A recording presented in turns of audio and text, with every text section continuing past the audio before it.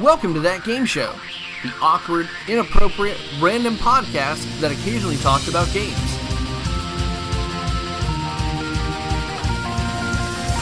What's up, everybody? Welcome to another edition of That Game Show. I am your host, Chase Bunker, and joining me today is a man who I just happened to discover on Twitch through a raid, essentially, and normally after raids, I just turn them off, but there's something about this guy I just gravitated to, and then slowly but surely, he became one of my favorite streamers on Twitch. I still don't know much about Twitch. I'm not gonna lie. I'm like a boomer when it comes to Twitch. I have like 5 or 6 follows, and that's about it.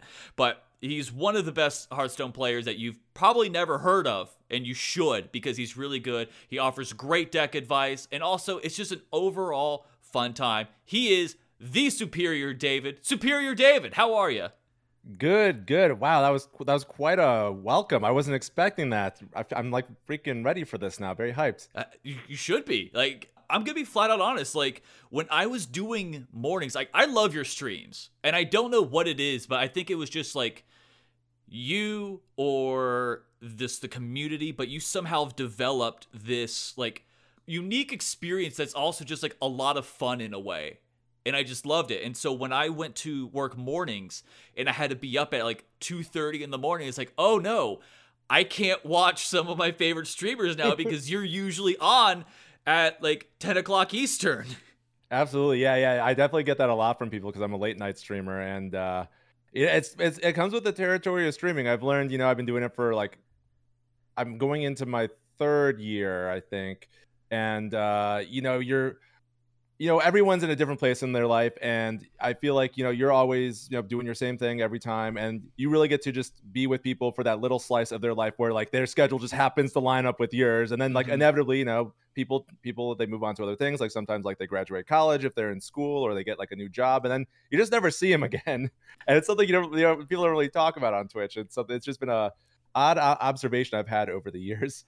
Well, one thing that I think is really cool about your stream is just the fact that you kind of just take a vested interest in everybody. And you're a Twitch partner now, I believe, correct? Yes. And so like with your thousands of followers, you got a ton of subscribers, you seem to do a great job of keeping up with at least all the subs and all the consistent people. Like, do you just have not like a useless memory, but one of those memories that like, oh, this isn't good at school, but I will remember every single detail about X person's life? I don't remember every single detail of X person's life. If I could do that, I probably would not be Twitch streaming. I'd be like changing the world in some massive way with that kind of memory. But I think my trick is I try to remember at least one thing about like a person if they like talk a lot, So if I see your name a lot, I'll try to remember at least one thing, that like one connection. And because there's a lot more of people in chat than there are of me, so it's like a losing battle to try to remember like everyone's life story. So I try to at least get that like one detail, so I can at least keep that connection, because we're all like hanging out and just trying to have a good time, and it's just to try to like get in, like people are invested in me, so I try to like take the time to invest in them and get to know them, because we're hanging out after all. That is true.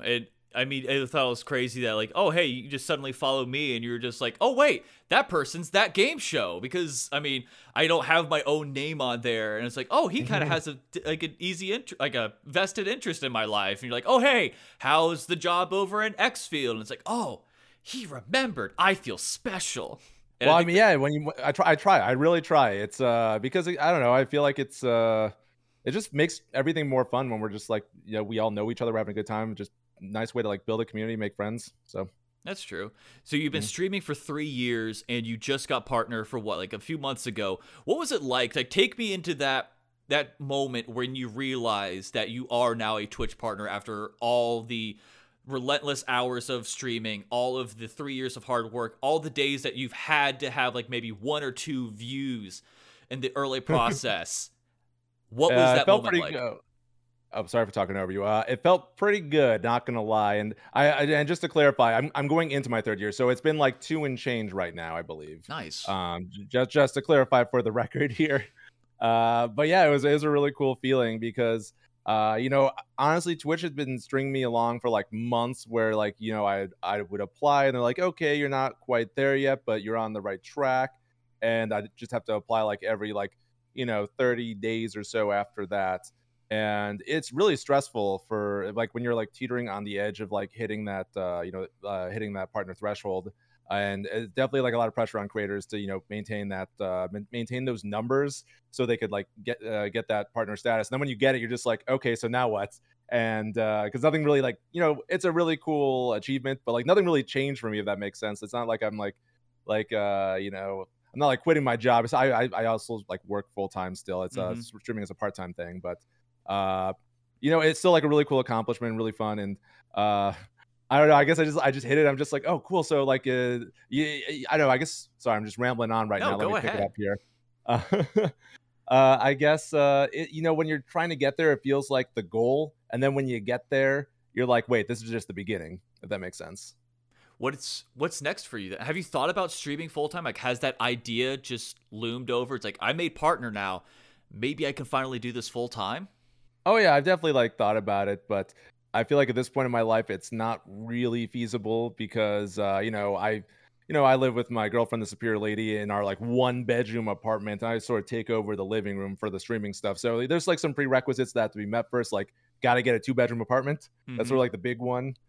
But from there, maybe I've definitely been like thinking about it more because I'm like 29 and I'm like, okay, well, what am I doing with my life? I got to sort of like, figure stuff out and like what I want for my future. So I've thought about just like, giving it a shot and just seeing if I can make it work. And if not, then, move on to something else.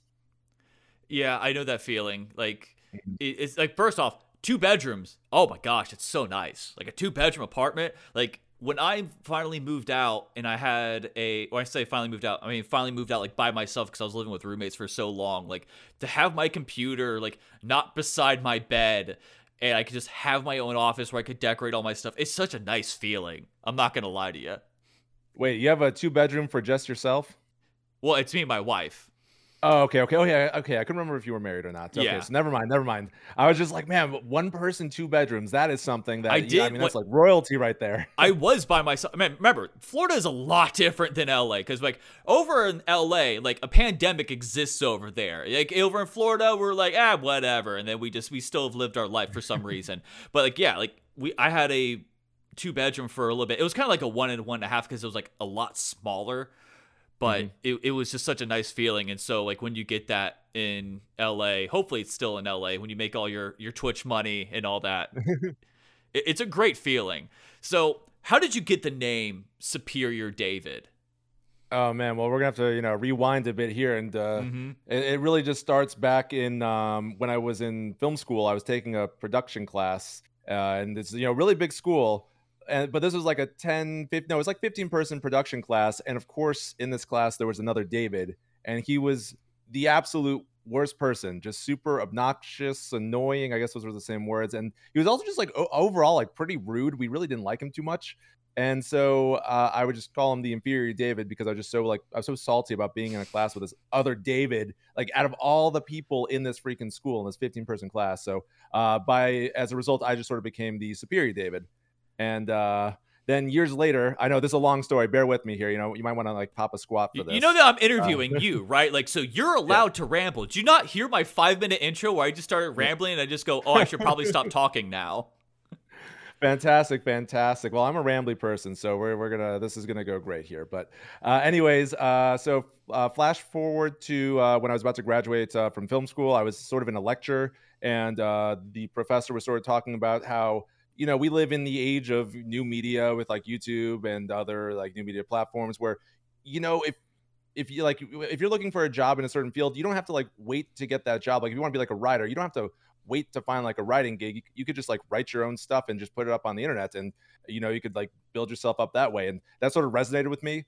And so I brainstormed ideas, and I came back to the Superior David joke that I made like years prior, and I was just like, maybe there's something here for like a YouTube channel. And so when I graduated college, I made a YouTube channel called The Superior David, where basically it was sort of like a vlog-esque channel where I would just talk about my life, which, as a recent unemployed college grad was, fairly mediocre. But I think the character of the Superior David in that would be to like look at this mediocre situation and find like the superiority in it and really just spin things in like a sarcastic way. And then I'd also make fun of a David like every week on top of that. So that's sort of where the Superior David came from, and it became like a moniker that I'd use online after that, and I just use it for Twitch, and the rest is history. Nice. It's funny you have that story, because when I worked over at Regal Theater over in Orlando, I've never had to deal with this before, because like Chase isn't exactly what you call a common name. It seems like now, though, I'm kind of hearing it more and more. So I'm like, yay, finally recognition. And there was a manager named Chase, and I was just training, and I accidentally like did a bad impression of a manager. And so I was then referred to as A-hole Chase, and he was just he was just like Chase. And so I was just referred to that until everybody left. And so I'm like, all right, cool. I guess I'm just regular Chase now. And then you just see her, like, every time she'll come in every once in a while, you just hear her from the back of the theater, hey, A-hole Chase! It's like, oh, all right. Apparently I'm the bad guy still. That's okay. I mean, that's how nicknames stick like that. But that's funny, because I also worked at a movie theater growing up for a long time, and it was a great like first job in high school, and then I also worked at a movie theater in college. So good times there. We got so many conversations with that. What was their first I know, weekend? that's what I'm thinking too. What was your first weekend? It was a Landmark theater, so they always showed more independent artsy films, quote unquote. I don't know how you want to classify them, but I remember Synecdoche, New York, because I could not pronounce it, and I was like ushering, and I had to like announce when the movie was seating, and it was like I was saying like Synecdoche or something, and my coworkers were just like, "Who did we just freaking hire here?" Oh, well, what about you? What was your first weekend? I believe it was The Breakup, or it was that Vince Vaughn. That's what I was going to say, the Vince Vaughn Jennifer Aniston movie. Yes, or X-Men 3: The Last Stand. Oh man, that would probably be a scary weekend, because people did not like that one too much. I see, because it was just before Pirates. It was one of those where like May. It was like, I think it was a month of like May or June, where just like everything was just hitting. Which, I mean, granted, that's usually always summer, but it was just like, holy crap, like banger after banger after banger. And so, yeah, I worked there. Like, it was a small theater over in Melbourne, and you had to do every job. So you bought your tickets at the concession stand. You also ushered, and somebody ripped tickets, and you pretty much just did every job. And so I did that for like, I was in the theater up until like maybe 2 or 3 years ago, to be honest. Like, I was in it for too long. But the theater of life chooses you. Yes, that's what it was. And so many years, like, I had to be like stuck with the confliction of, do I want Thanksgiving or do I want Christmas off? Oh, exactly. Yeah. Oh, yeah. I mean, I was also, Jewish too. So it was like, well, actually, like my stepmom's Irish Catholic, so we'd celebrate Christmas. So my manager was always just like, what do you mean you can't work Christmas? So I always worked New Year's Day. That was always my day.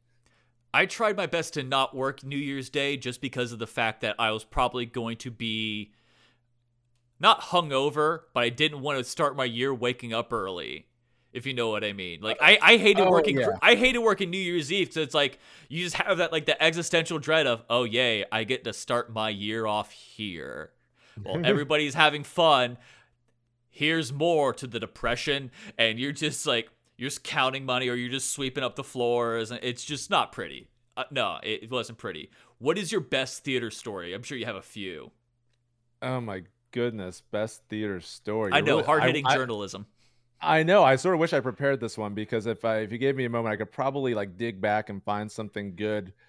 I don't know. Our clientele was always like much older, because again, we were like a Landmark theater, more like, independent artsy films, quote unquote. Yeah. And the theater was in a well-to-do neighborhood, so I feel like the clientele was very privileged. They wanted they wanted their popcorn served on a silver platter. Yes. But I guess I can't remember what movie it was. Oh, actually, I my goodness, nothing even related to a customer. I remember like I was working a morning shift with somebody new. And I feel like I was visiting from college, so like I didn't really know them. They got hired while like I was like out of college. I was like working like for like a winter break.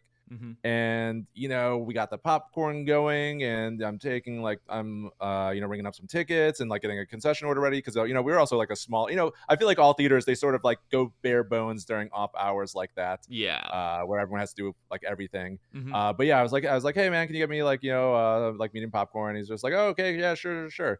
And so this dude like gets the popcorn, he goes to scoop it, then like his eyes just sort of roll back into his head, and he just like falls down onto the ground and starts seizing.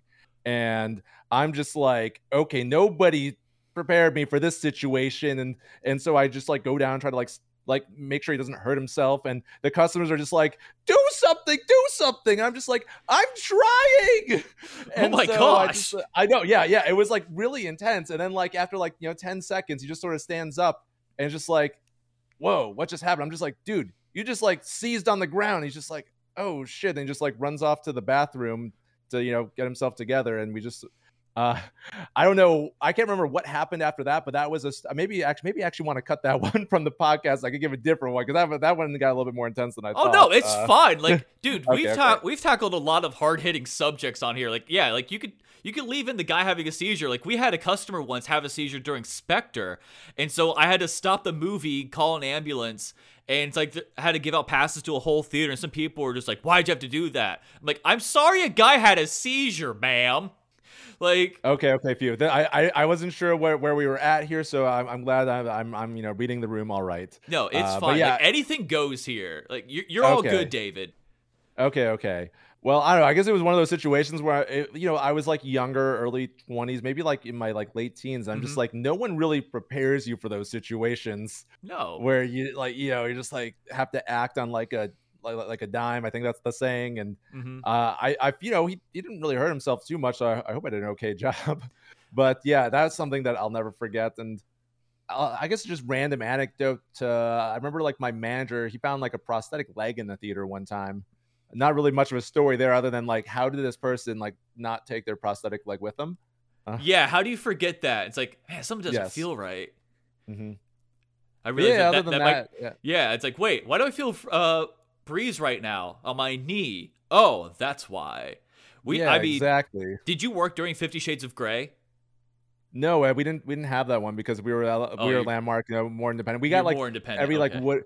Every time there was like a Woody Allen film, that's when that's when things went down. That's when Coen Brothers, that was even worse. There'd be like lines through the hall. We had to get the stanchions out to like direct people through our tiny lobby, and people would be very impatient. They try to like go back behind the concession to get their own popcorn. Like, who does that? What? It sounds like you worked at like the most pretentious theater ever. Oh my goodness, yeah. These people, it's just the nature of the town where the movie theater was. Again, very like well-to-do people, were pretty entitled. But yeah, just some of the stuff they pull, I'm just like, no normal person would do this. No. Yeah, it was just sort of silly stuff. But yeah, I think overall, I know that first story might have been like, man, David's theater was freaking crazy. But no, it was actually, it was pretty normal theater. Had a really fun time. Met lots of cool people. David's theater killed people. Oh God. We actually had, like, I had to once, this was Avengers weekend. And so, of course, it was just crazy. I'll help make some awkward stories as well to make you feel better.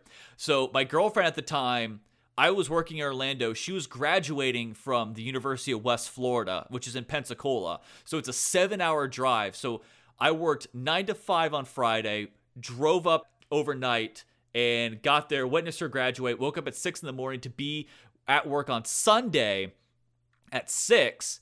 And I see ambulances, and I'm like, what happened? And one of the managers goes, oh yeah, some woman had a heart attack and died during Avengers. Oh like, my man, goodness. What a way to go. That's I feel bad for that family, because especially you see all these Marvel movies just like cranking them out like crazy, and it's just like you have that constant reminder now. Oh, absolutely. I don't know. I feel like all around that's just tough for everyone. Yeah. Tough for the family, tough for the people who are like working there, who have to like deal with that. That sucks, man. Yeah. And then to make it a little bit more lighter, we found some things during 50 Shades of Grey. Oh my. Yeah, and I think I should probably leave it at that. But as soon as we saw that, I just hear this poor little usher just go, "Help!" And Oh my. she saw it, and it's like, what do we do? I'm like, just trash it. Like, throw that bleep away. Like, we don't want to keep that. Like, what do you like? She's gonna go lost and found. Hey, I think I left something personal here. You know, and I thought my customers were bad. I mean, granted, like, we were a top 25 theater, like, we were always busy, and so, like, our customers were, like, we had some good customers, and then you had a lot of bleep hole customers that were, like, pretentious AF. Like, oh my gosh, like, some of them were being just kind of racist, and so, luckily, I was able to kind of own a few racists and kick them out. That was a fun story. That was a fun little day. I got one. Oh, I'm sorry. No, you go. Oh, I was gonna say one fun thing I remember. Maybe lead with this one. Harold Ramis would come by my theater all the time, and like the rule was Harold Ramis got to go in for free. Yeah, nice. And the thing with Harold Ramis though is like after I knew him by like how he looked in Ghostbusters, and so like he came in and I didn't recognize him at first because he'd put on a lot of weight. Mm-hmm. And it was really awkward for a moment when I didn't realize he was Harold Ramis. But then when I like put two and two together, I was just like starstruck. I was like, oh my goodness, Harold Ramis. And he's like good friends. He was always like friendly with the manager, Mm-hmm. and I believe he signed like his copy like Caddyshack. So That's really cool. Wait, no, Harold Ramis didn't do. Did you do Caddyshack? I don't think he did Caddyshack. I'm on it. Harold Ramis, I mean, he did Ghostbusters, obviously. But who did Caddyshack? Was that National Lampoon? No. Wait, no, he directed it. He did direct it. He did direct it? Yeah. Oh, he did. I was like, yeah. Okay. I was like, I know Bill Murray's in there, Chevy Chase. I was just like, and Rodney Dangerfield, of course. Yeah.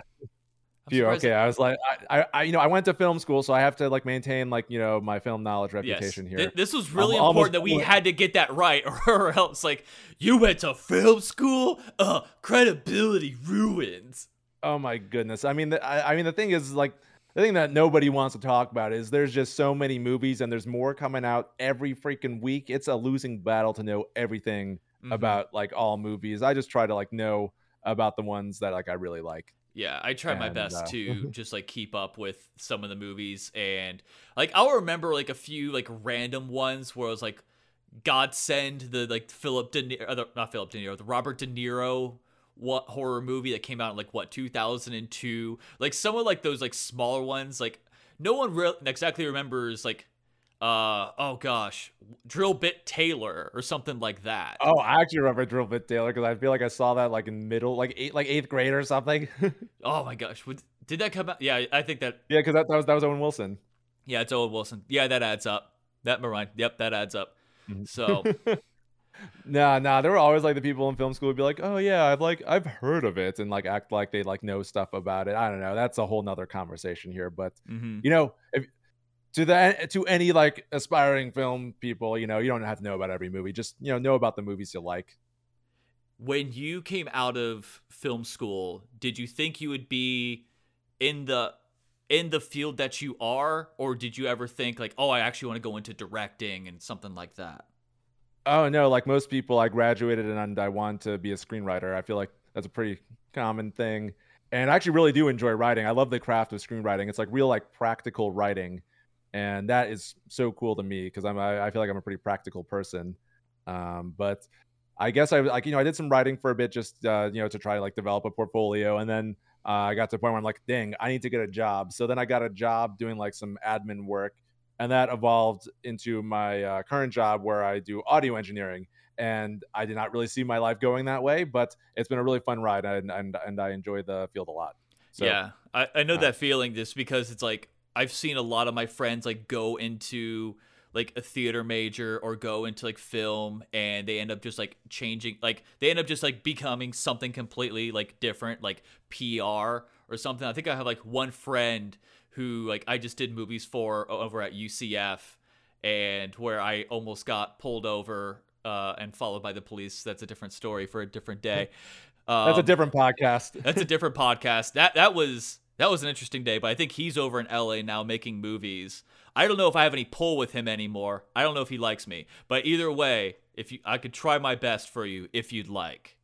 Oh, maybe. I'm good. I'm good. I'm very happy with what I'm doing and the stuff on my plate. But I appreciate it, man. I try my best to help out the people when I can. Mhm. I tried to like look for a job for like Rasai for a little bit because he was like, "Oh, I want to try this." Like, "Oh, I'll look." And I've been looking at Florida areas. Like, "Oh, he may not want to move." Oh yeah. Oh, I had no idea you were that close with Rasai. I love I'm not Rasai. like Oh, Rasai. Like Rasai. This I don't know what it is. Like Rasai and I like he offered me advice once over during a Chris Adelis's stream, and so I just kind of like had a minor like talk with him every once in a while on Twitter, and then all of a sudden I watched his stream, and then when he would stream a lot, then I would watch it, and and so for those listening at home, Rasai is another was another like content creator who mhm. we sort of got into streaming at the same time.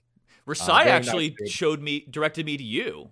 Believe it or not, I was watching Rasai's stream, and he's like, "Oh, well, all right, we're gonna end up here. We'll raid Superior David," and that's how I watched you. I knew there was a reason why I always liked Rasai. Yep.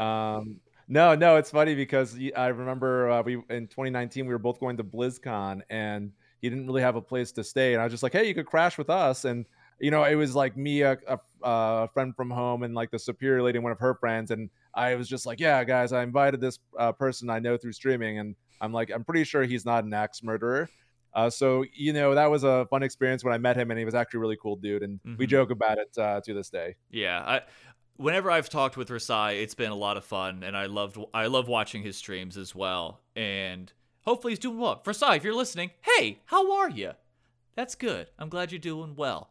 Anyway, speaking of movies, like, what's your favorite genre of movie?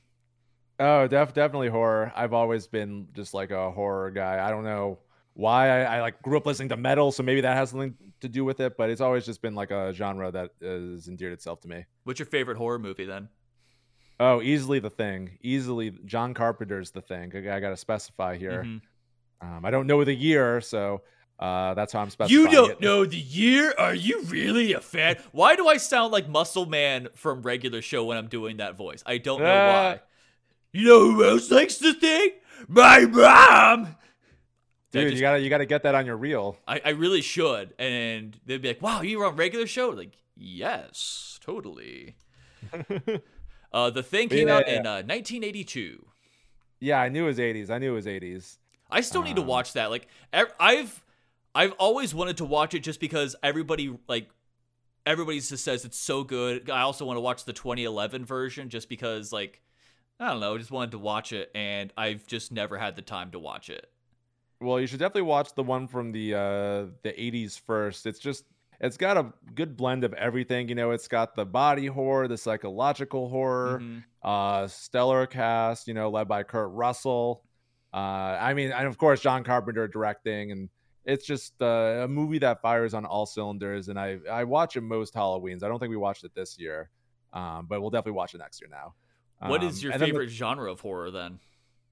oh my goodness. Yeah, You know, hard-hitting in journalism. school, I know, seriously. Well, in school, I took a class on David Cronenberg, so that actually really got me interested in like the body Oof. horror subgenre. But I don't know. I'm not too picky.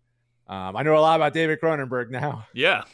Um, an inferior David, by the way, but I do like Hmm. his movies. Dab on the inferior David. Exactly. Got to get that in while I'm here. While I have the platform. Hmm. Um, but I don't know. It's hard to say. I've never been too picky. I feel like growing up, I just loved like the trashiest of trash like horror movies, like the Z horror comedies. Like the Troma Uh, films. I was gonna say the Trauma. I wasn't sure how familiar you were. That's good to know where you know what I'm Mhm. talking about. Like my manager from high school, he like gave me like Toxic Avenger 4, and it was a movie that like I was just so shocked by what I had seen and sort of spurred that desire to see more of those movies. And I don't know, they're not like that good in like a, in a classical sense, I suppose. But I think just that the fact that like someone had this vision to just make this movie and just saw it through to the end and didn't really compromise, I find that just very interesting. It's something about like kind of the not even B movie, like the Z movie, where it's just like there's a little bit of there's love put into this, and it's not like one of those like, all right, I'm just making this so I can get money. Oh, absolutely. And I'll never forget like showing some people it like in let's see, it had to have been like 2018, 2019. And I'm just like, I think someone said like, wow, this movie hasn't aged well. And I'm just like, dude, this movie never aged to begin with. It was for its time, it wasn't even good. Like it wasn't Hmm. even like tasteful. It was always like pretty bad taste. Oh It yeah, was, I don't know. It's their movies are just so silly. I've actually met Lloyd Kaufman a couple times though. Uh nice, yeah. I mean, actually, one time at a movie theater in Boston, he was doing a nice. screening of a movie there, Do you remember the and movie? then I think it was their remake of Father's Day or the remake of Father's Day that they were distributing. I don't think they made it.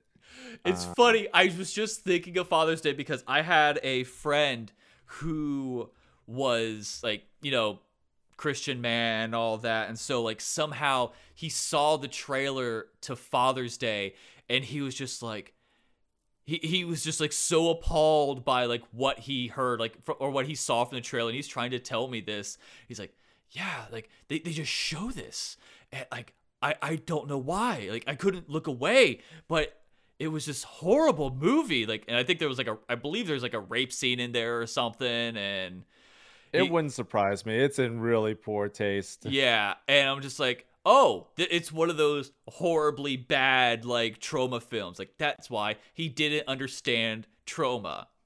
Oh, absolutely.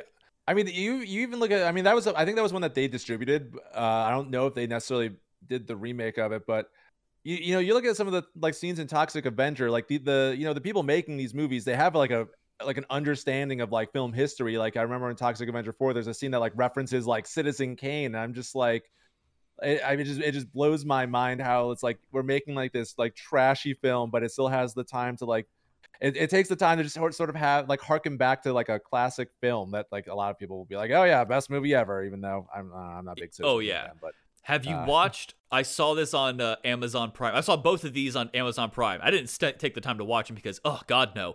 Have you watched Santa Jaws?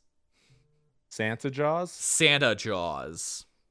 You're not saying Santa Jaws, are you? I am saying Santa Jaws, as in Oh, okay, Santa okay, okay, Claus, okay. but a shark. That is ridiculous. I mean, that's just like the trend with like these like B quote unquote horror movies. Hmm. They're just like the ridiculous premise with the crazy monsters. And actually I'm all for it. I think they're very silly. I don't really watch too many of them. I remember I got like Mega Shark vs Giant Octopus in like a $5 DVD bin at Walmart. Oof. Oh yeah. I streamed it when I first got Netflix. I saw that. I was like, okay, I'll watch this. It's like, oof, this is what you call really bad. Well, I feel like with those movies, like they'll put all like the good scenes with the creatures in the promo materials, and then when you watch Hmm. the movies, there really isn't much left because like that's how they like get you in to like see the movie. Right. Um, Yeah, I and think it was like that's why I don't watch trailers too much these days. oh yeah, like Shazam, that happened with me. And I was like, I watched it and then I saw like this clip. I'm like, holy hell, like there's a big spoiler in this trailer. And it's like, you guys just Oh openly yeah. flaunt it. It's like, okay. Yeah. It's I feel like it's with film marketing. They want to get people in, so they want to show all the cool stuff, and then they don't really like save much for the actual movie. I don't know. I feel like we live in a movie age where people like want to know everything about the movie going in. Mm-hmm. At least with like like the superhero movies, that's the trend that I sort of find where everyone's always like breaking down the trailers, trying to get as much information as possible. And I feel like for a time I was like that, and then when Thor Ragnarok came out, I remember the first trailer they had like the Immigrant Song playing during it, which is a Led Zeppelin song. Led Zeppelin's notorious for not letting like anyone use their music in Mm-hmm. like movies and television. So I was just like, oh my goodness, this is awesome. And then I was just like, I'm sold on this trailer. I don't need to see any more. And then after I saw the movie, loved it, by the way. Mm-hmm. Great. Went back and watched the trailers. I'm just like, oh my goodness, they actually like gave away a lot. So I was just like, okay, I'm gonna just stop watching trailers as much now. So Oh wow. oh Okay. yeah. Real quick before we go to Hearthstone, and I realized I didn't ask you some other like Twitch stuff, but we'll get to that in a little bit. Top 5 horror movies. Your top 5. I don't know if Oh you my need time. goodness. I can filibuster for you for a little bit. We've already established The Thing is number Yeah, The 1. Thing at number one. The I, Thing I is love number Silence. 1. I will put Silence of the Lambs as my number two. I know some people would not consider it a horror Mhm. movie, more of a thriller. It's a horror movie for me. Yeah. And then I would say Evil Dead 2. That's one we watch most years. Mm-hmm. And then I love me some Killer Clowns from Outer Space. I mean, I have like a bajillion Killer Clowns t-shirts. Right. I have too many. I honestly need to stop buying them. But let's see. So that's 4. I need a 5th one to round out the list here. Mm-hmm. Okay, filibuster for me for a moment here as I gather So, my thoughts. Right now, you're gathering your thoughts. I think obviously, like, my favorite horror movie is Cabin in the Woods. Like, I just think it's absolutely incredible. It's very meta, and I think if you watch a lot of horror movies, feel free to interrupt it and just go, "I got it," and I'll just stop filibustering. Okay, I got it. Here we go. I love Nightmare on Elm Street. Of the original like slasher movies, it's probably my favorite. Actually, it's definitely my favorite, and it's one the Superior Lady I showed her, and she also really likes. So it's just a movie that has a special place in my heart, even though it's not. Is it the most sophisticated movie? Yeah, I mean for a slasher, yeah, it has a lot going for it. Actually, I'm not. I was about to like dump on a movie a little bit that I actually really enjoy, but yeah, I love Nightmare on Elm Street. Yeah, okay. I was about to say, oh yeah, the 2011 one, and just to see your reaction, but you quickly got in there with the old one. It's like, I can't make my joke. I know. I mean, if you did, I'd have to hang up on the Discord call. So you're lucky. Yeah, I believe that. All right, so I've been streaming Hearthstone. How long have you been playing Hearthstone, actually? Oh God, I don't know. I mean, a long time since Blackrock Mountain release. So whenever Blackrock Mountain released, that's when I started. I was over at my friend's place and we were, hanging out in his basement watching King of the Hill, and he was playing Hearthstone on his iPad. He was just like, "Yo, David, you got to check this out." And I started playing, and I'm just like, "Oh my goodness, this game's amazing!" I was just playing through the tutorial. I had no idea what I was doing really, and then I downloaded it for myself, and then I guess I kept playing it until I got my first job, because it got me through when I was unemployed and really couldn't afford to play video games. Mm-hmm. And then I guess after the Superior Lady and I started dating, so probably like a couple years after that. No, it was probably like a year and change after that. I got back into it during the Kobolds and Catacombs expansion. So I took a break around. Let's see, I had to have been like end of Journey to Ungoro. And then I came back during Kobolds and Catacombs. Maybe my time frame for like how long there was between those two expansions was off, but it was definitely those two expansions. Okay. I've noticed that with Hearthstone players, that they just kind of take a break, like between like two expansions, and then they get back in during another. Well, I've been taking a break since. It was really just like, oh, this is a video game I could play like on my phone, so it's nice, like like chilling in bed with the Superior Lady, and like I don't have to like go out like to the living room or something. So that was sort of nice there. And then I started getting into Twitch streaming, and I was just like, well, I really like Hearthstone. I'll stream this. Nice. Mm-hmm. What is your overall favorite deck out of all the decks that you have played? What is your favorite, and what is the deck that you hate the most? Oh God, I'm so embarrassed because this is a question you hinted at, and I'm just like, I did not prepare an answer. But my computer is making a sound, so that will buy me a few seconds here. Yes. So favorite deck of all time. Mm-hmm. If I had to say, actually, I really like Quest Druid, like the original Quest Druid. No, not the original Quest Druid. The old Doom Quest Druid, where you just basically played inefficiently the first like few turns, and then then your choose one card's got both of their effects. Okay, yeah. That was a deck I really enjoyed, which I know a lot of people didn't enjoy it that much, but I just thought it was just such a silly deck, and you got to do like a lot of fun things. But then other than that, I also really liked post nerf Patron Warrior. That was the first deck I hit Legend with, and nice. It will always have a place in my heart. Mm-hmm. As for least favorite deck, deck that I really hate. Hard-hitting journalism here on That Game Show. I know. Well, these are the questions that could build or sink my Hearthstone streaming career. So I gotta answer diplomatically here. Do you though? I guess no, I don't. I mean, it's like you. Oh man, Superior David, the edgy David over here. Like, man, he's talking crap about blank. I'm trying to think. I don't know. I feel like I'll joke on stream that like I hate X, Y, or Z. I guess I really didn't like the tempo mage that was popular, like with the Sorcerer's Apprentice before rotation with the Cyclone, where it was just like all random cards, Mm-hmm. because it was just sort of like a situation where I'm just like I can't really meaningfully interact with what my opponent's doing because their cards are all random and don't cost mana. And I feel like that's just a running theme of stuff I don't like in Hearthstone because I just don't know what's going on, and that's that can be frustrating. That perfectly segues into my next question. I Oh feel boy. like right now the community it's one of those where they just are really harping on, like, they're kind of divided on how Hearthstone is. Some people say it's really good, some people say it's really bad. Like, people have just been harping on the people, or they'll harp on somebody. Like, if Zeddy breathes, they'll also just harp on him because God forbid Zeddy ever say anything. Zeddy, if you're listening, you're not listening. But pretty much, like, what do you think right now of the gameplay and your thoughts? I feel like we're definitely in the most polarizing meta that Hearthstone's ever had. Because, like you explained, people hate this meta, but some people love this meta. And I feel like that means that the devs are probably doing something right. Because if it was just okay and people were like, that's probably worse than some people hating it and then some people loving it. Just from like a design perspective, in my opinion, as someone who knows nothing about game design, I Mm-hmm. feel like at least if people are passionate either way, that's probably better than like a lukewarm response. But yeah, it could definitely be frustrating. Um, Personally, it takes a lot for me to like get upset with Hearthstone, because I usually just find a deck I enjoy playing and I'll just grind out games with it, even in like the worst of metas. And going back to the previous question about least favorite deck ever, actually, it's definitely Doom in the Tomb Evolved Shaman. That's a deck that is notoriously hated on. Mm-hmm. That's fair. I Yeah. hated that. I hated Quest Warlock. I kind of hate New Quest Mage. By the way, New Quest Warlock, I should say Questline Warlock. Like, that was just one of those where it just seemed like no matter how well I play, they always just seem to win. Quest Mage is getting that way.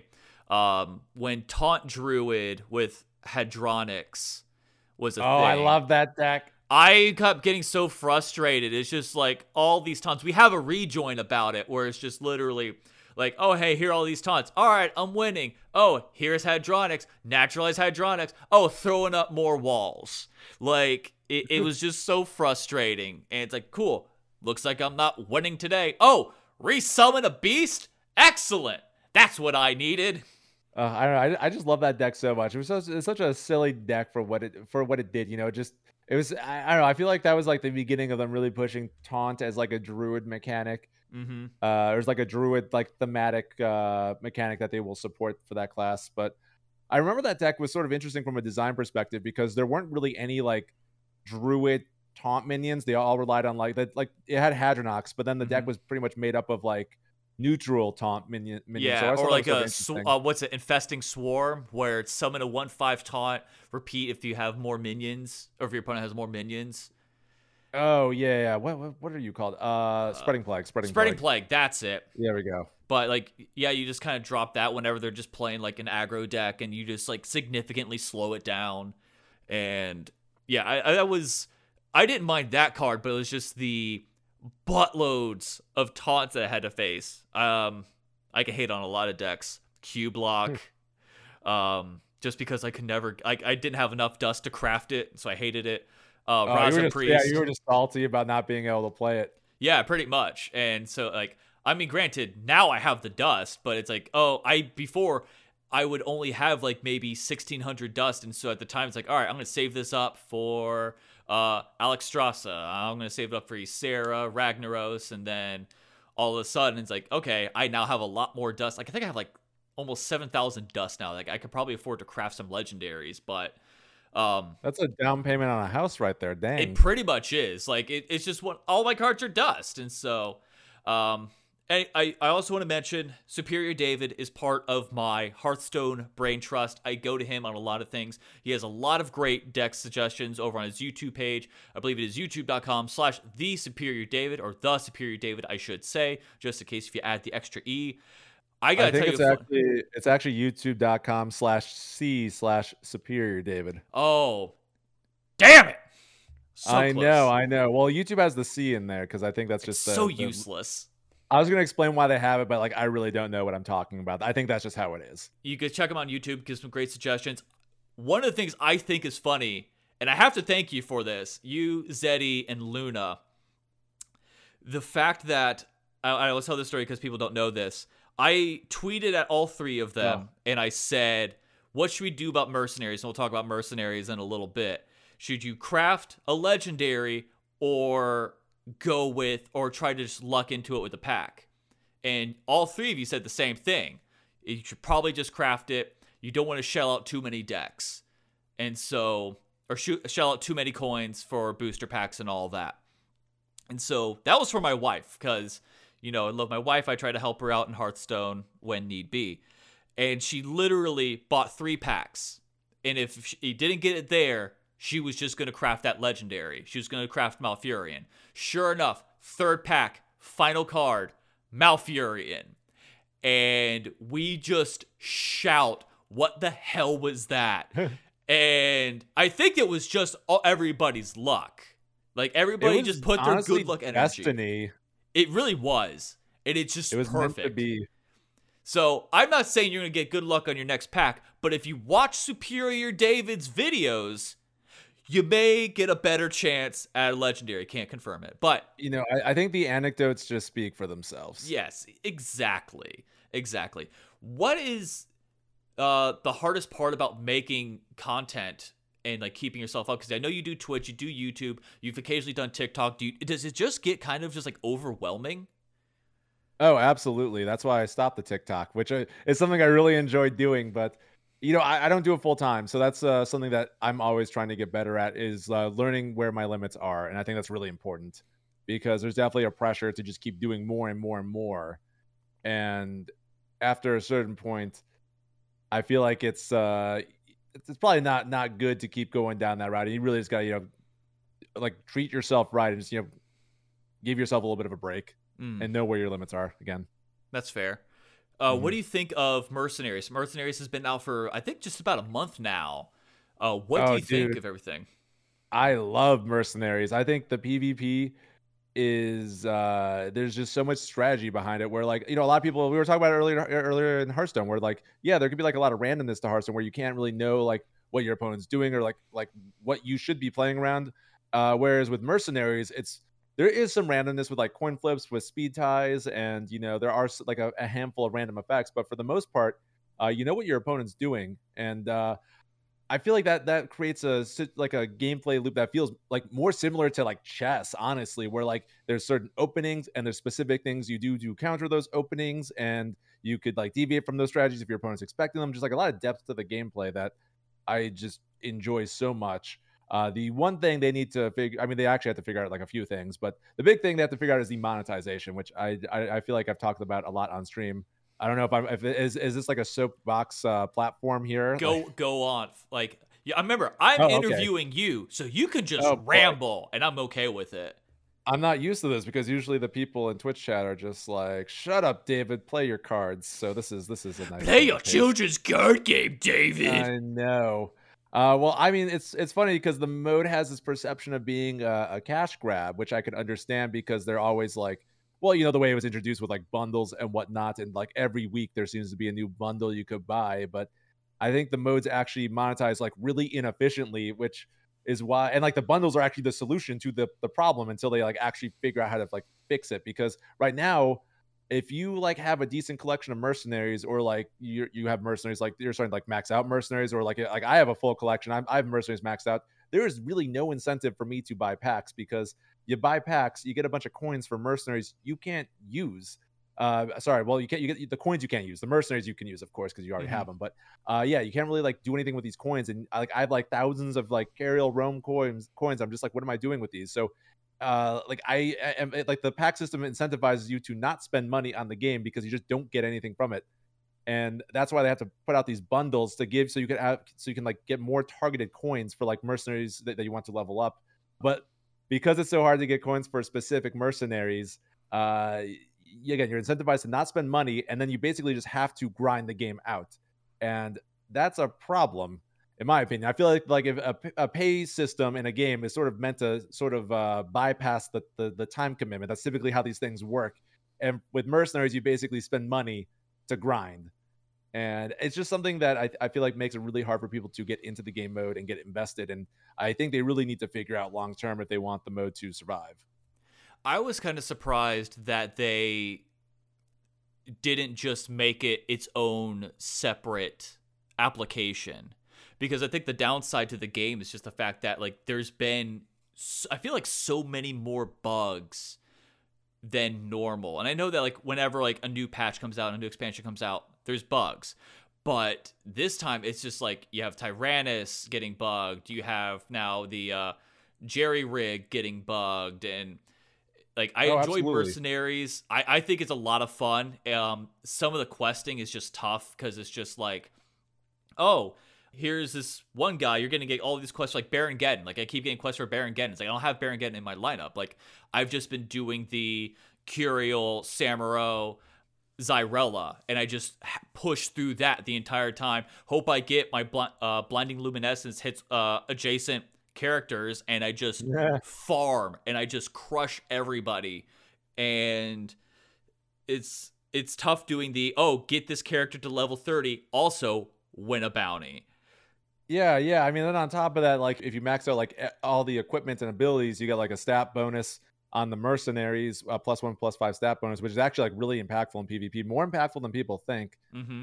And that's something I don't really like. I don't know. Basically, in the early days of the mode, there was a way to, farm the tasks that allowed you to get this equipment for your mercenaries just really fast. The infamous air elemental heroic bounty. And they patched that because they wanted players to like engage more with the PvE.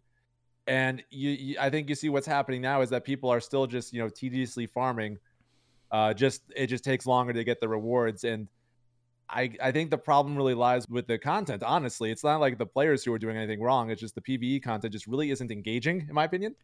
Yeah, I like what they did because I played the WoW card game, and it's essentially like the closest thing to raids, essentially. Like I know the solo adventures are kind of there, but like this is like the closest thing to like raiding in a way, I guess. And I don't know. I really enjoy Mercenaries. When it launched, I really like it. I don't know. Is it good streaming stuff? Like is it good to stream for in terms of like content wise, or do you think it's just like you get kind of basic, you kind of do rinse, lather, rinse, repeat? It's better to do standard in terms of content.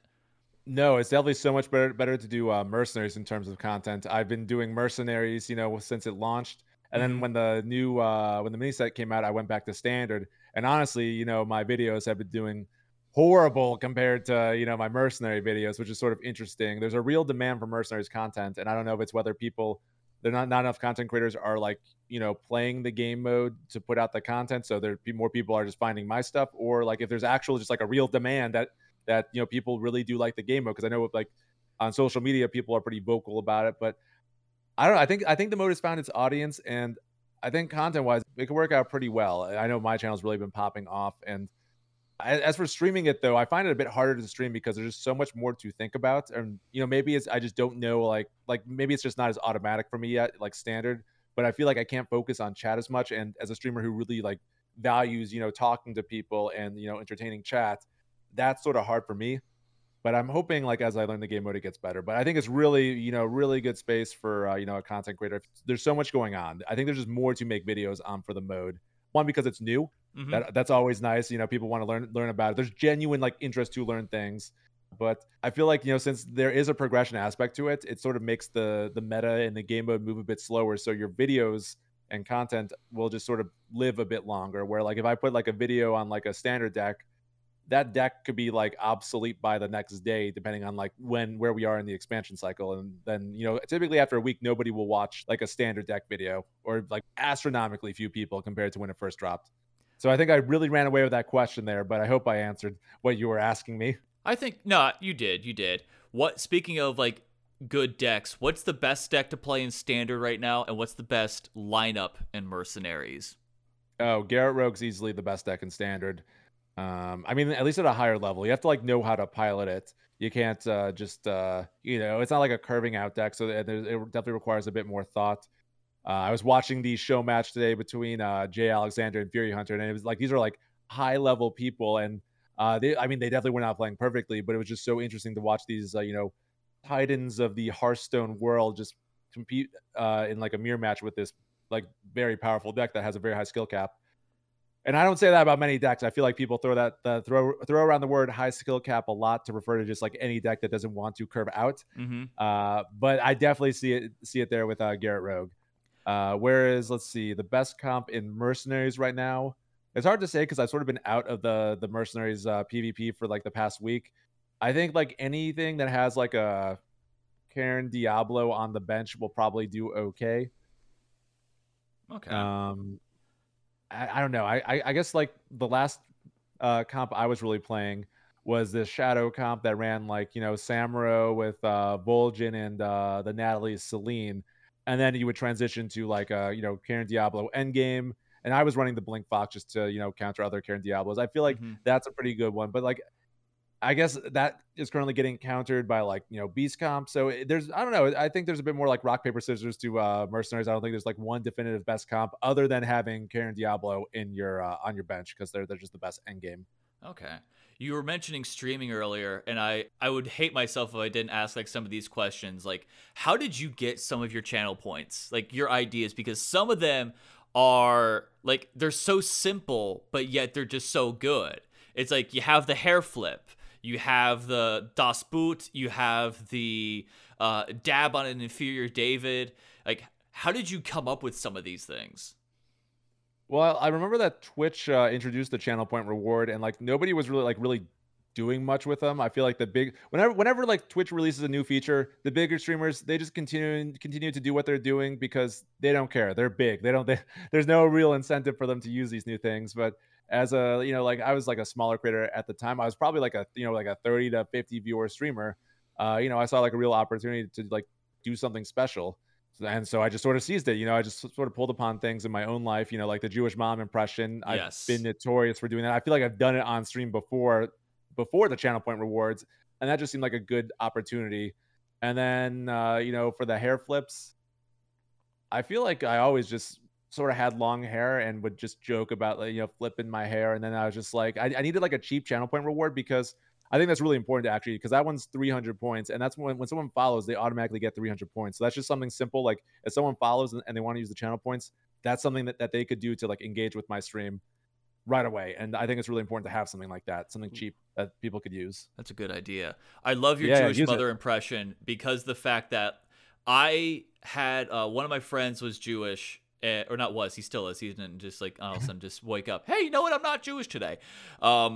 His mother was like a Long Island Jewish woman. Could not pronounce my name. She'd always call me Chase. Hello, Chase. How are you? It's like, I'm good. How are you? Oh, I'm just doing swell. And so like I would kind of do like an impression of her. And so when I hear you do your Jewish mother, it's like, we're kind of similar people in a way. Oh, absolutely. I feel like it's sort of weird how once you start like once I started doing the Jewish mother impression, I would have people just come in who were like Jewish and be like, "Oh my god, that like totally speaks to me." And I'm not like the most religious person. I'm not really observant. Non-observant Jew. Who would have thought?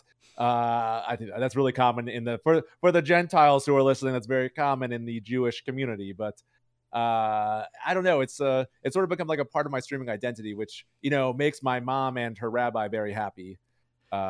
Does she like the impression? Oh yeah, she loves it.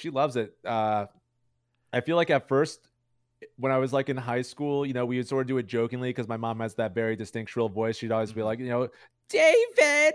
And then I would sort of, do that impression, but then I started just adding on like a boobala. So I'd be like, I'd do my mom's impression. I'd be like, David, my boobala, get your tuchus off the couch. And it just sort of like took off from there. And I would do it with like my family members, like my cousins. And they thought it was really funny because my mom has this very distinct, like, I love my mom, but she has like a very distinct shrill voice, and it's very noticeable and iconic in our family. And it sort of became a meme in our family. And then I would just do it in my normal life. And then I eventually just started doing it on stream when my mom would come up and in conversations there. And I don't even remember what the original question was, but it's I don't know, it's just a very silly thing that it's become such a huge part of my streaming identity, to the point where did the Jewish mom cosplay stream not too long ago. Yes. And It was really good. You know, that was, oh my goodness, by like every metric, it was probably my most like, successful stream ever. And I don't know what that really says about my audience. It just blows my mind, the things that people latch onto and get excited about, and it's pretty cool. Does she actually say boobala a lot? Now she does. When I was in high school and would like, mockingly, it was like I was like rebellious youth. I was, just like mocking my mom a bit. Yeah. Take that, Mom. Exactly. But then, like I'd say it as a joke, and then she started incorporating it into her, just her lexicon, and now she calls me her booble all the time. So, it looks like, I may have started, but she definitely finished this back and forth thing we had going back in the day, I guess. That's oddly heartwarming. It's like, it started off as an impression, like she now just kind of like helps embrace, and now like she says boobala, and it's like, that's heartwarming. Oh yeah, like I'll call her up and be like, and just like sort of talk to her, and she'll say something. I'm like, oh, that'd be a good line to pull out on stream. And then like sometimes she'll try to like feed me lines. I'm just like, Mom, it's got to be organic. Yeah, that is true. What is your advice for people who are still like starting off when it comes to streaming? Ooh, I like this question. Yeah, because I mean, I gotta be honest. Like there is times where it's just like it is tough to stream for 2 hours. You look over and it's like, oh, I'm at one viewer, and that one viewer is me watching myself on the laptop because I don't have a second monitor. Oh, of course. I mean, there's like definitely like little tricks like that, make sure there's no reason why you should be streaming to 0 people. You should always just be in your own stream. And, there's like the standard stuff, like be consistent, make sure you're talking to chat. And I mean, that's like, I feel like those are the big two that people say all the time. I mean, I know all the good things in life come in threes, but I couldn't think of a third one there. But I'd say that something that I don't hear people say enough is, really just work on your content. It all comes back to like your content, and make sure like you give people value from that. Because I don't view what I'm doing as just like, I'm not just playing video games. Like, yeah, I am playing video games, but I view it as like, I'm putting on a show and people are watching me, and I try to make sure like they're getting some entertainment value out of there, because that's why I feel like that's why a lot of people come watch me. I feel like I got like the high level Hearthstone play, and then I'm also like an entertaining dude, and those are the reasons why people typically watch me. Maybe people spite watch me if they're like an inferior David. I don't really know. I can't speak to that, but I try to just make sure I'm giving people value with what I'm doing. I guess at the end of the day, I made this joke to another content creator. I don't know if it's an appropriate joke to make here, but I say that like go for at it. the end of the day, your content has to be better than porn, because as a content creator, you're in competition with someone's attention for like everything else in their life, and including porn, which it's like super addictive shit. So I'm like, oh, I don't know if I could say go for it, whatever. Okay. My co-host does all the time. All right, so I guess from my perspective, I'm just like, if I could like make my content better than porn, and people will watch my content. And I don't know. I guess I sort of got inspired by that, because I was like reading an article about Netflix, and Netflix, I think they asked like the head of Netflix, like, oh, are you worried about competition from like Hulu or Apple TV or Amazon? And they're like, no, we're worried about like people sleeping. Like they're not like worried about competition. They're worried about like people's attention, like with everything else in their life. So I guess that's sort of what I'm speaking to with like, your content has to be better than porn, because there's like other things in people's life, and you are trying to get people's attention for a little bit of time, and you really got to make good content. Like people's time is valuable. And I think a lot of people, especially when you're smaller, you think like, I know I thought this. I'm just like, man, I'm so freaking good. Like my content's great. And it's just like, no, there's so much more I could be doing to just improve what I'm doing and give people more value. And that's what I really strive for. Even now, like, I'm still trying to find ways to make sure I'm giving people more value, because people don't have to be watching me. And it's really important that I'm respectful of that. And just, while they're there, I give them a good time. First off, before we wrap this up, check him out on Twitch. He's a great streamer. If you don't know him, you should. Twitch.tv/TheSuperiorDavid. YouTube.com/C/SuperiorDavid. He has great YouTube videos on Hearthstone. If you want to learn about Hearthstone and help get better at Hearthstone, watch his videos, watch his deck videos. They are very informative. I just recently watched his on the Quest Rogue that he made a while back, because I recently just got the Rogue Quest line. It's helped me out a lot. So, David, I will ask you the same questions I ask all of my interviewers or interviewees. I've asked it to Grant Kirkhope. I've asked it to Greg Kasavin, Vernon Shaw, all these. So, inspired by the late, great James Lipton, here we go. My own rendition, I should say. First off, what are you streaming right now? Hearthstone. I mean, let me rephrase that. What show are you watching right now on Netflix or Hulu or Amazon or Apple TV? Okay. Well, we're both film and television grads here, so that's a big question. But at the moment, we just started How I Met Your Mother because I'd never seen it. The Superior Lady has, and then we also got JoJo's Bizarre Adventure as like one of our side shows, and then also started the new season of Big Mouth. So that's sort of like the rotation at the moment. Yeah. You brought up an interesting point. Like, I'm streaming Hearthstone. I was like, well, yeah, no crap. Do you have time to actually stream for actually not stream. Do you actually have time to play other games? Not really.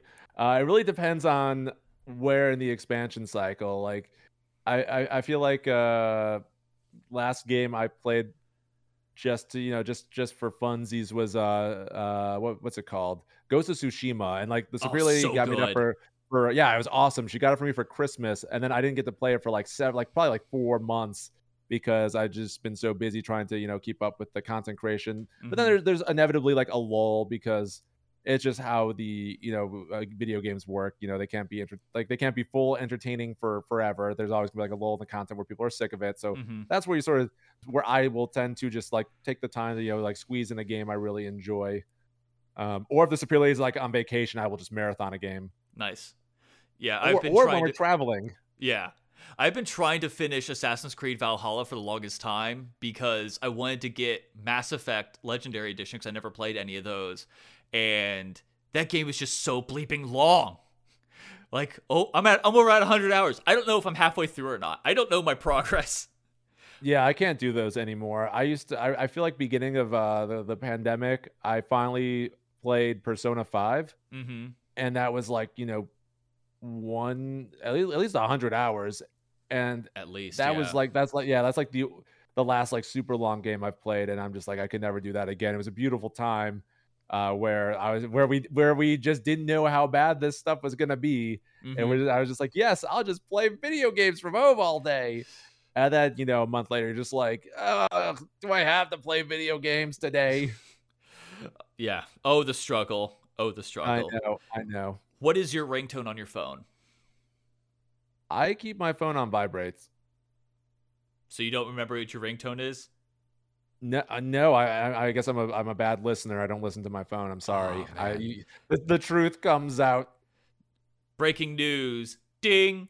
Superior David doesn't know his ringtone. Then what's your alarm then? What is your alarm sound? I'll adjust on the fly here.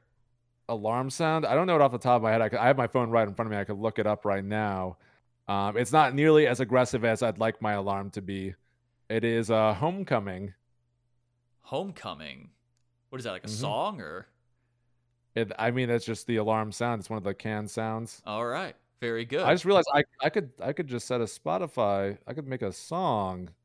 Like I have alarm. If I'm like dangerously late, like, hey, you have to be at work in like 15 minutes. I have like the In Fear and Faith cover of Gangsta's Paradise. I don't know if you remember that time when it was all over MySpace. Oh, it's so good. We could talk about metal later off air. What is the most played song on your iPod? Oh my goodness. On my iPod, it's probably like some Iron Maiden song. Might be like Aces High or something, but it could also just be some sort of Gwar tune. Yeah, I love me some metal, and like I still have my iPod. I keep it. I'll listen to it in my car. I don't like using Spotify on my phone while I'm driving. Favorite band, probably Iron Maiden. It's like Iron Maiden, Gwar. They're like my big two that I will always just love so much. I grew up listening to like a lot of thrash metal. Nice. And then I eventually got into like Iron Maiden, and Gwar is still like they became more thrashy over time. But yeah, those are definitely my go-tos. Guilty pleasure band. Oh, guilty pleasure band. Oh my, this is a good question. Good question indeed. Guilty pleasure band. I don't even know if it's really a guilty pleasure, but I love me some mindless self-indulgence. I feel like as like a metal guy, it was always like, they were like, they weren't brutal enough, but now as an adult who's just like that stuff is like, very frivolous and who cares? And I'm just like, man, MSI is fantastic. It really is. Like, it just like, I mean, I still to this day say like, I like my coffee black just like my metal. Like, it's such a great lyric. I know. Whenever someone says I like my coffee black, you can't help but say it. And then like my roommate in college, he also really liked MSI, and we got along like really well. He was like more into him than I was, and we ended up seeing him together, and that was like a really cool experience. But yeah, I'd say probably MSI. Trying to think of anybody else, but yeah, I can't think. Nothing else is coming to mind. So we're just gonna say mindless self-indulgence. All right.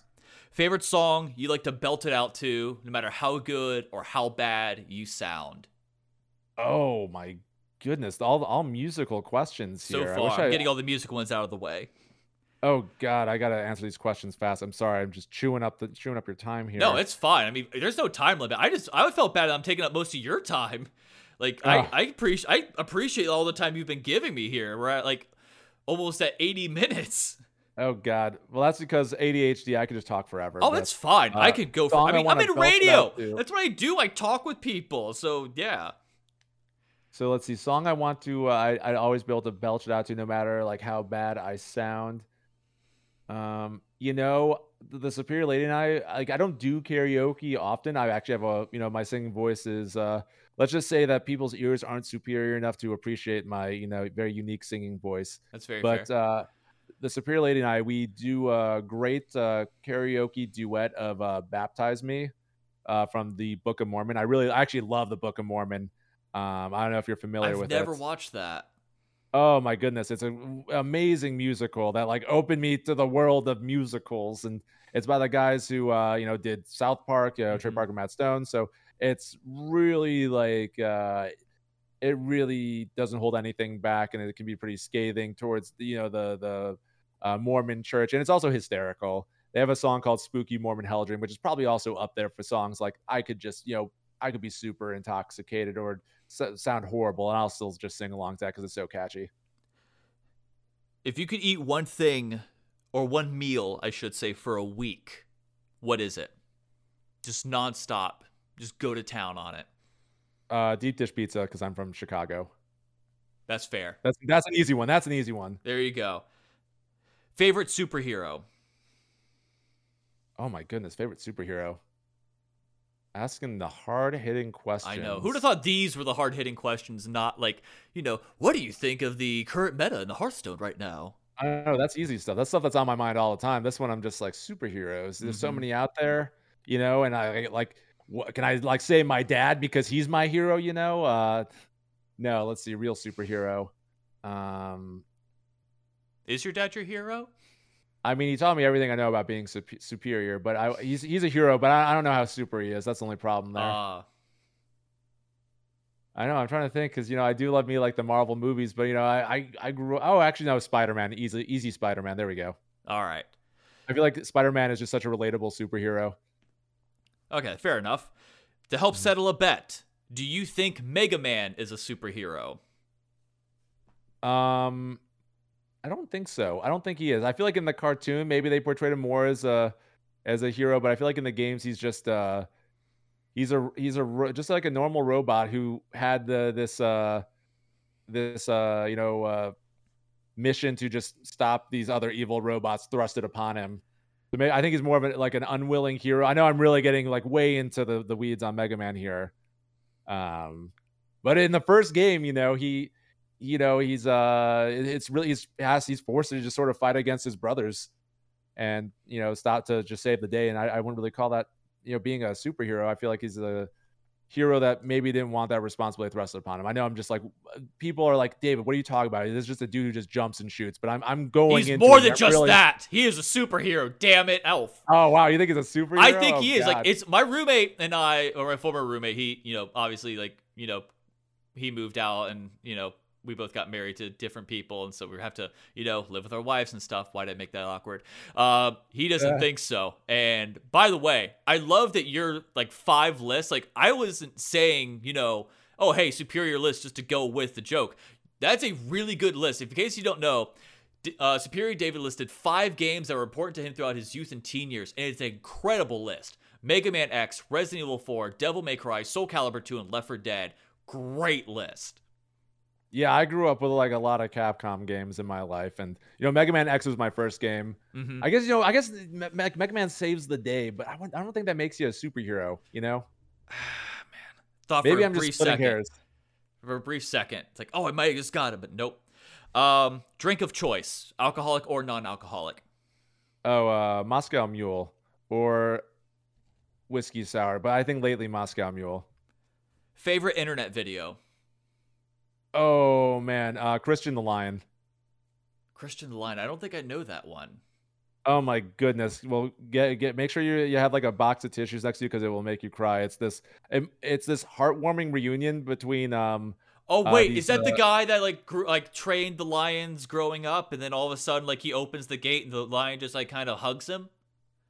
yeah, these two dudes, they like raised this lion as a cub and they had to release him back into the wild because he's a lion, and they visit the lion like years later as when he's an adult, and the lion remembers him. And there was this one video, it was probably taken down due to like DMCA, but like it's that Aerosmith song. Mhm. I would sing it, but I can't Don't want to miss a thing. yeah, don't want to miss a thing. Yes. And the way it's like edited is just like perfect to the song, or maybe the song's just written perfectly to this video, and it's just beautiful, this heartwarming reunion between these two grown men and this grown adult lion. I feel like we live in such like a cynical age where like something like that just really touches my heart. All right, I added 2 new questions to this list for those of you who've listened in the past. 2020 was a really crappy year. What was one positive that came out of it? Oh man, one positive that came out of 2020. That's a good question. I'm trying to think, like, what have I been doing this past year? I guess one good thing is I've gotten to just hang out more with my cat. Low key has been pretty awesome. She's fantastic. And finally, I know you've been going back and forth, and you can say if you have another one, we'll be happy to have you back on this show because it's been a lot of fun. Give me your spiciest hot take about anything. Oh, fantastic. I thought of a good one. I'm going to keep it David related because I got to stay on brand here. And my spicy hot take is that David Attenborough's voice is too good. I'm watching the Planet Earth documentary videos, and his voice is just so nice and warm and so intellectual. It really just takes away from the beautiful nature that I'm trying to watch on the screen. It's just way too good for the video, and they really just need to just cut him out of it, in my opinion. Wait, I don't know if is that spicy? Like, I feel like everybody. Oh God, what? Like, I feel like everybody likes David Attenborough's voice, but I'm saying it's too good. You're saying like it shouldn't be on the nature. You just want to watch straight nature for 30 minutes. Yeah, his voice is too good. It detracts from the video. Ah, okay. Yeah. I'm not saying I like his voice. I'm saying it's too freaking good. Ah, okay. So you're just saying you'd prefer. What do you think David Attenborough should then like use his voice on? He should pick up the mantle of Billy Mays and start trying to sell us stuff, because man, he could. Oh man, the stuff that man could sell. Actually, is he still alive? I don't even know. David Attenborough, I'm on it. He should be. I haven't heard anything. I don't think the internet has cried yet. Oh yeah, 95. Yeah, 95. Wow, look at him, wow. 95. It still sounds so freaking good. Yeah. All right. Thank you very much, David. Ladies and gentlemen, Superior David. Clap at home if you're listening. If you like this, feel free to subscribe, rate, and review. You don't have to say anything. Just say 5 stars and just say not terrible. And it's good enough for the review. And there you go. So if you do that, share that with your friends. Also, check out Superior David, youtube.com/c/Superior David. And most importantly, twitch.tv/The Superior David. Hit that follow button, and you will shortly hit the subscribe button because you will realize how great he is. David, tell them your socials and where they can find you and your stream schedule. Oh my goodness. Well, you can find me on Twitch at twitch.tv/The Superior David. Then you can find me and I stream every Tuesday, Thursday evening there, and then Saturday afternoon Pacific time. There's all Pacific times. Maybe I should give specific times. I don't even Pacific times. I don't know. Yeah, give them the specific Pacific time. Okay, so I stream Tuesday, Thursday, 9 p.m. Pacific time, and then I go for a few hours. Then I stream Saturday afternoon, starting at 1 p.m. Pacific time, and that will usually go for till 5 p.m. or 6 p.m. And I'd say I have the schedule of like a child of divorce, basically. Tuesday, Thursday, Saturday. That's a really good. I like that. That's a really good line. The schedule of a child of divorce. That's a joke that I've been trying to work in more as a child of divorce. I think it's funny, but like I just don't know if people who like grew up with like happy families would get it. So you seem to get it, so there we go. I enjoy all types of humor. Like I like edgy humor or like dry humor and all that stuff. But okay, and then but enough about your edgy humor. You could also find me at youtube.com/c/Superior David for some awesome Hearthstone videos. And you can also follow me on Twitter at I think it's just at Superior David HS, because the regular Superior David account has been taken by a bot, and Twitter is just not really doing anything about it. Excellent. David, thank you for coming on, and thank you all for listening.